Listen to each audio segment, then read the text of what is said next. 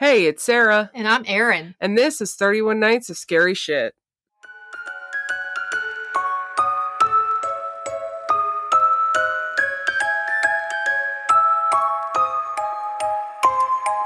Oh, hello, friends. Oh, hello.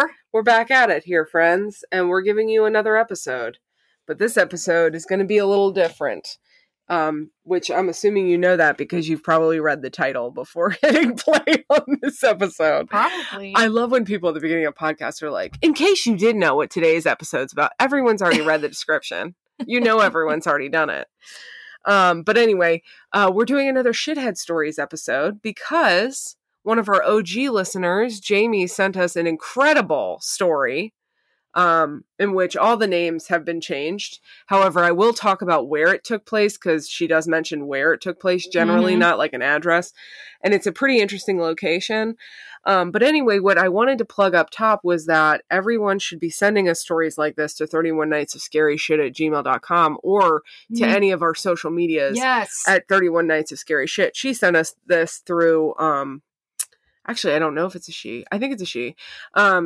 Sent us this through Facebook Messenger. So just send us the stories. We will read them. I don't even care if it's a creepypasta. I don't even care. Like, I don't care if it's made up. I just want to say this person sent us this. I want to read it to you. Yes. Because we want to hear from you, friends. And because we want to hear from you, and we have been listening to you, because I did get a couple of messages about this a couple months back, we are going to start some memberships with some extra content.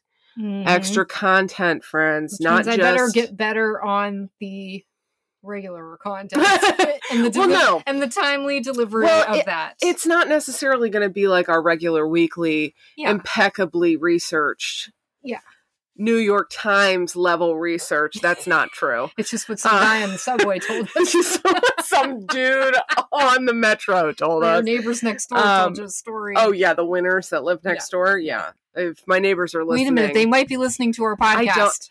Dallas. You just said his name. Okay, that's a place as well, Erin. Like, I don't think people are going to be like, oh, obviously it's the Dallas that lives on Bleep Road. She meant Arizona. His name is Arizona. No. His name is Dallas. And if you're listening, Dallas, thank you for listening. And please send us for listening. Please send us an email at 31 send us an email about the scary shit that happens at our house, because I'm sure you hear weird shit all the time.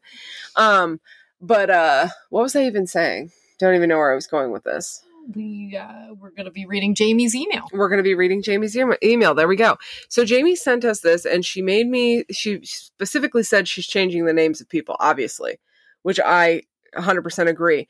But what I wanted to talk about is where it takes place. It takes place in Holiday Island, Arkansas. Ooh, I like the name of that. It's by a lake, obviously, because Arkansas is landlocked. In the Ozark Mountains. Okay. Ooh, the Ozarks. Yes. Spooky. Speaking of Ozarks, new season is out. I don't watch that. Oh my God, Erin. No, I don't have time to start another show now. Oh my God. So they split I don't care if you have any frame of reference. It doesn't matter. The last season is being split into 2 parts. Yeah. So this is the first part of the last season. It's incredible. For my friends out there that actually do watch Ozark, please send me an email so we can talk about it, since Erin's lame and doesn't watch it. I don't have time to start another show. Excuses. It's all this extra podcasting I'm doing now. Well, there you go. It's fine. It's fine. It helps with my podcasting. I was watching Narcos the other day, and we got like 2 or 3 seasons into it, and I went, oh my gosh, this is like pre-Ozark. Oh, is it? So like Narcos is like the drug dealing part. And then Ozark is like the money laundering part. Gotcha. So it's like the 2 parts of Crime Enterprise. There you go, friends. If you want to know some Netflix shows that connect, there you go. Money laundering would be like, now don't get me wrong, I'm not going to launder anyone's money, but I think I would enjoy it's very complicated. The organizational aspect of that and the detail and that. It's very, very complicated is what I've learned. I also thought laundering was actually washing money. Oh, well. Like scrubbing it in a washing machine. Didn't you watch Breaking Bad? You had to have learned what it was from that, right? Yes. But what I'm saying is I actually genuinely thought that that's what it was at one point, was literally putting it in a washing machine. Which, I mean, I guess to a certain extent, depending on what the money is being transported in, you would have to wash it. But, like, I thought that's what laundering was, like a laundromat. Right. Anyway, Jamie's letter is not about that, but I just thought it would be good to know that that is where it is taking place, is in the Ozark Mountains. Spooky to begin with. Spooky situations. So this is long and I'm reading it verbatim as much as I can. But just to give you a frame of reference, this is taken from a journal from Jamie's friend's mother, who wrote about this after the incident. Okay.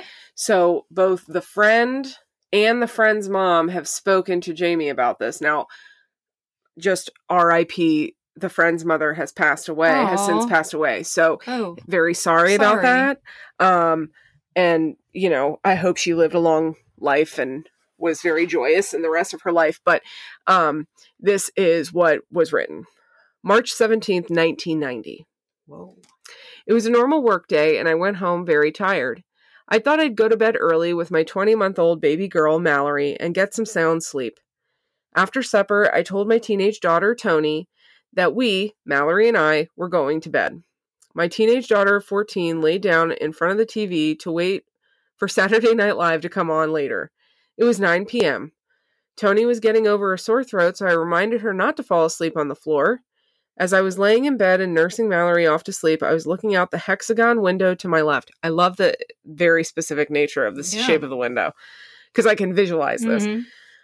All of a sudden, I saw a very wide streak of light coming down from the north and reaching to the east over a mountain across the valley from our house. Okay, so let me give you some geography here. If you have no concept of mountains, there are mountains and valleys. Valleys are the things in between the mountains. She's saying that she saw a light go from the north side and reach across to the east, which would have gone across a valley. Okay. I know that you get that for our listeners. It was so fast when it happened that I didn't have time to yell at Tony downstairs. But when the white streak reached over the hill, then a white flash lit up the whole sky. I imagine like a thunderclap kind of situation. It was eerie to see. I yelled then to Tony and asked if she saw that. She saw the flash, she said, but was not looking out in my direction to see the streak of light. So she saw the flash, didn't see the light beam. Somehow, I felt kind of afraid and told her to sleep with us. But then I remembered her sore throat and I didn't want the baby to catch it and told her to go ahead and sleep downstairs. It's such a mom move. Like, I don't want all of us to be sick, so you stay downstairs. Where did I go? I asked her what time it was. 9:40, she said. She was still laying in front of the TV downstairs. I fell asleep thinking I'll probably hear whatever crashed or exploded the next day in town. She just assumed something must have happened. Around 2:30 a.m., it's always flipping 2:30 a.m., I woke and heard the TV was still going. Some news brief with softball going on. I went downstairs in a few minutes and found Tony still sound asleep on her blanket by the TV. I shook her and told her to get to bed. It was 2:30 a.m. I remember seeing the time on the TV as I turned it off. I walked over to the kitchen to fix a Pepsi. To fix a Pepsi. I love that. And saw the time, 2:30 on the microwave oven. It comes back in a second why she keeps referring to the time. I went back over to Tony because she didn't seem to wake up. I shook her foot and said, "It's 2:30, get to bed now." Such a mom thing. She went to her bed. I went back upstairs, which is a loft. Okay, so there's like a little spiral staircase that goes up to where the loft is. An open bedroom then she describes it in this journal. An open bedroom overlooking the downstairs into the kitchen and also into the open living room.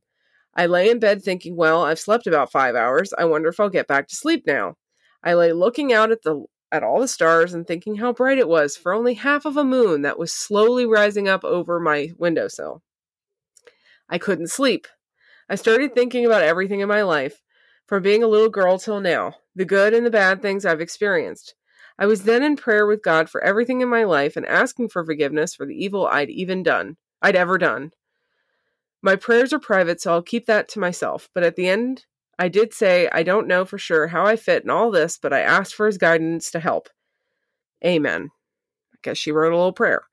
I had just finished my prayer, and then something very bright caught my eye to the left out of the same hexagon window that I had seen the streak of light go over the mountain at 9:40 p.m. earlier that night. Mm-hmm. Okay. I watched it come over the mountain, and since the night sky was so bright, I could see the outline of the mountain completely. I sat up in my waterbed, such a 90s statement, next to the baby, which was sleeping. How the baby is sleeping in a waterbed next to you, I don't know.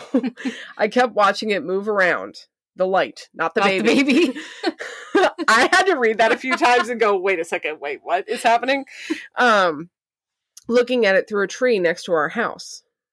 So there's a tree next to the house. She's looking at the light through the tree, like through the branches of the tree. Sometimes I need help with visualizing. It was then that I remembered the streak and flash of light in the same direction that she was currently looking in. So I thought it must be a search plane or a helicopter looking for something because of the way it moved. I would never have thought that. But I guess if you're in the mountains, maybe that happens. Well, yeah. It moved down below the mountain line. I realized it couldn't possibly be a helicopter or a plane because it didn't make a sound at all. Oh. So it moved down into the valley where the house was, and it didn't make a sound. Right. It was moving side to side and up and down. It was so unusual that I couldn't keep my eye off of it, which I think is a big, like, if you can't not look at it, that means it's pretty weird. Then I thought, I've got to get Tony up here to see this thing.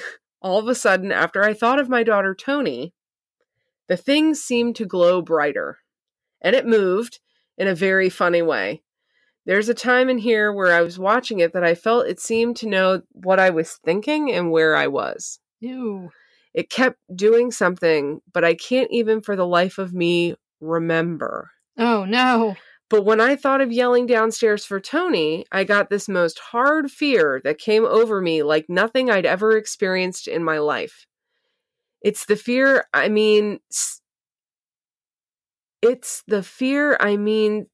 that seems to shake my soul. I felt frozen. I remember yelling to the top of my lungs, Tony! And trying to watch this thing coming over the valley. It was still about half a mile across the valley. It seemed to me to change in some way, but I couldn't remember what. I was really scared at this, and I screamed Tony once again, so this is the second time. While I was yelling her name for the second time, and I know it was the second time, I turned my face away from the window. In my second yell, it felt like a million pins and needles were hitting me, and I remembered a sizzling sound, like an egg frying in hot grease. Oh, no. My left side of my face and my eye and my neck were getting hit, so she had just turned like this, like towards the door, and this whole side of her face, the left whole side of her face was like frying. It hurt, and it was hurting very quickly. I remember thinking that SOB hurt me, and I screamed Tony for the third time. Only when I was yelling out her name did it sound like I was in a long tunnel with her name stretched out real long. Tony. Like that. Oh. I felt a rush of something so strong and powerful enter my left ear, which was turned to the window. It wasn't a sound, but like heavy with energy. As it went through my ear, I felt like I probably completely shook. Also, I remember my left eye was becoming dark. I'm assuming her vision. Like something in front of half of my face. When it reached my nose halfway, I heard myself say, "It's all right, and you're not going to black out." Then the darkness left, and I sat in the same spot, but really kept screaming till I heard Tony yell, "What?" From the living room. I remember thinking, I can't believe she's asking what so calmly. I yelled, "Get up here now!" I can't remember if I looked back out the window at the thing or what, but I remember touching the side of my face and being confused. What had really just happened? The next thing I knew, Tony was walking in front of my bed and sitting down on the side of the hexagon window. I don't remember her climbing the spiral staircase next to our bed. Oh, I just got chills. And the next morning, she couldn't remember coming up the stairs either. I figured she was half awake and I was still in a state of shock. My baby Mallory jumped her arms and legs up when I first screamed for Tony and didn't move again that night. Huh. So she was only alarmed by the yelling, not by anything else. Tony sat on the edge of the bed as I was saying, "What is that?"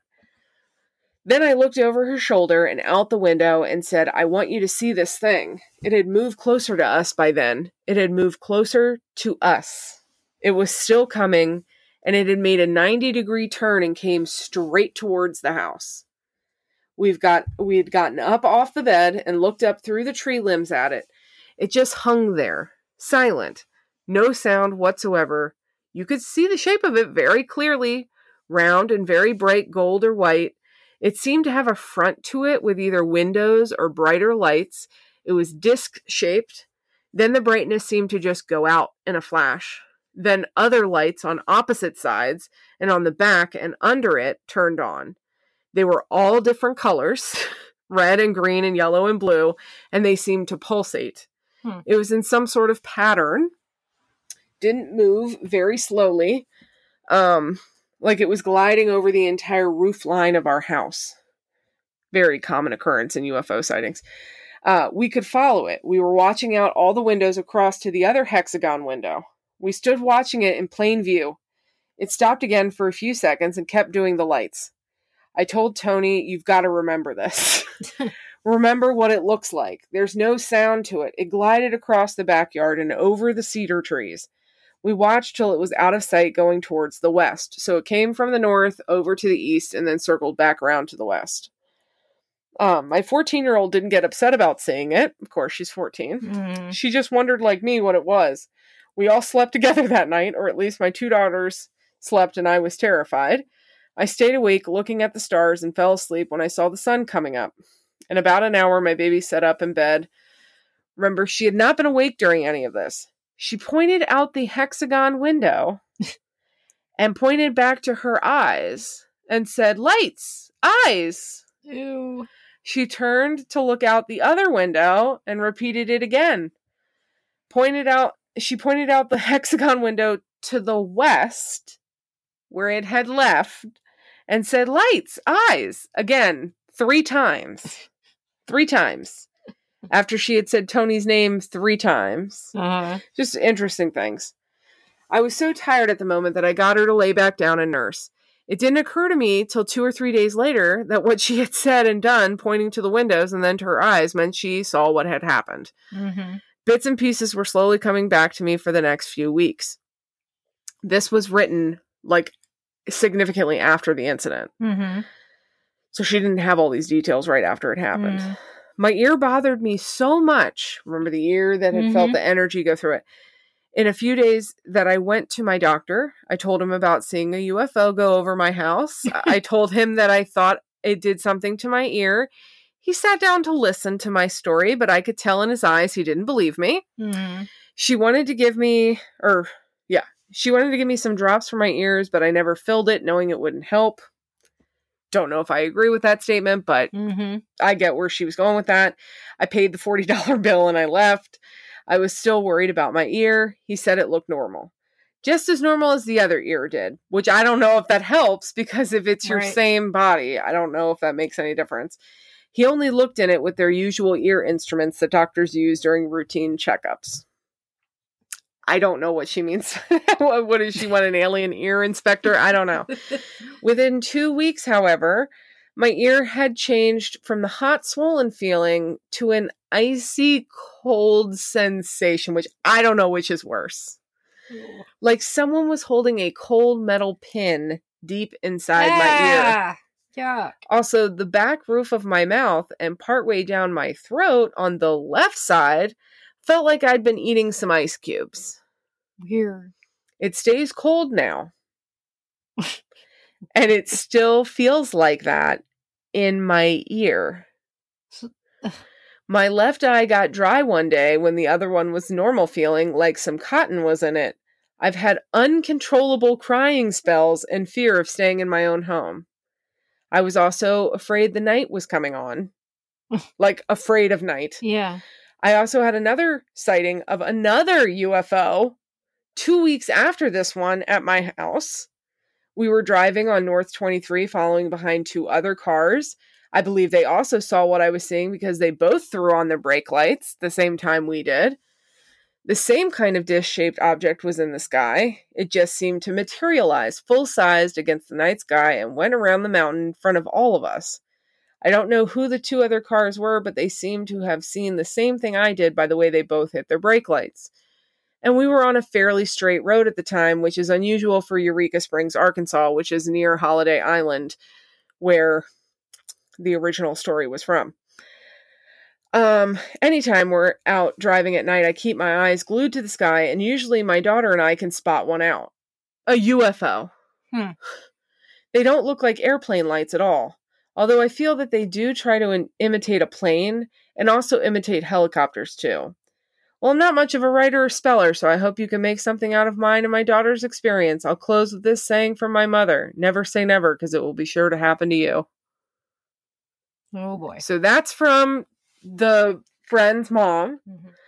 And this is what Tony has to, or not Tony, Jamie had to add about this part, I guess.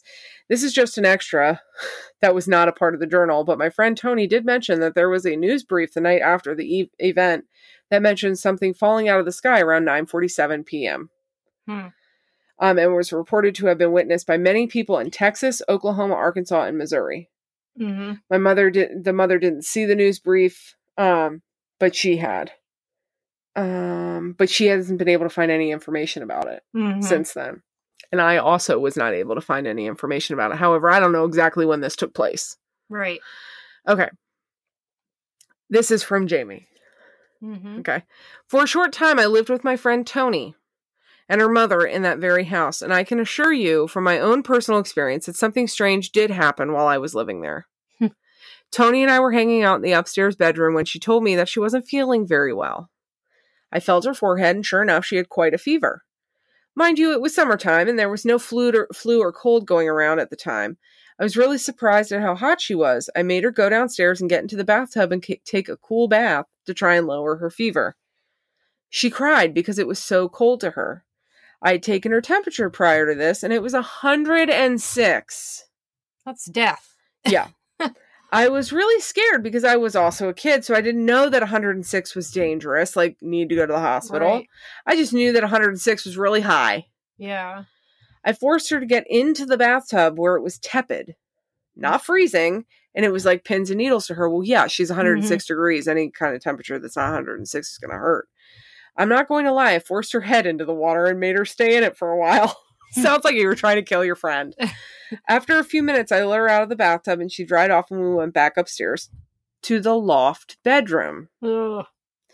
She was drying off and was going to get back into clothes and into bed when she started screaming and crying.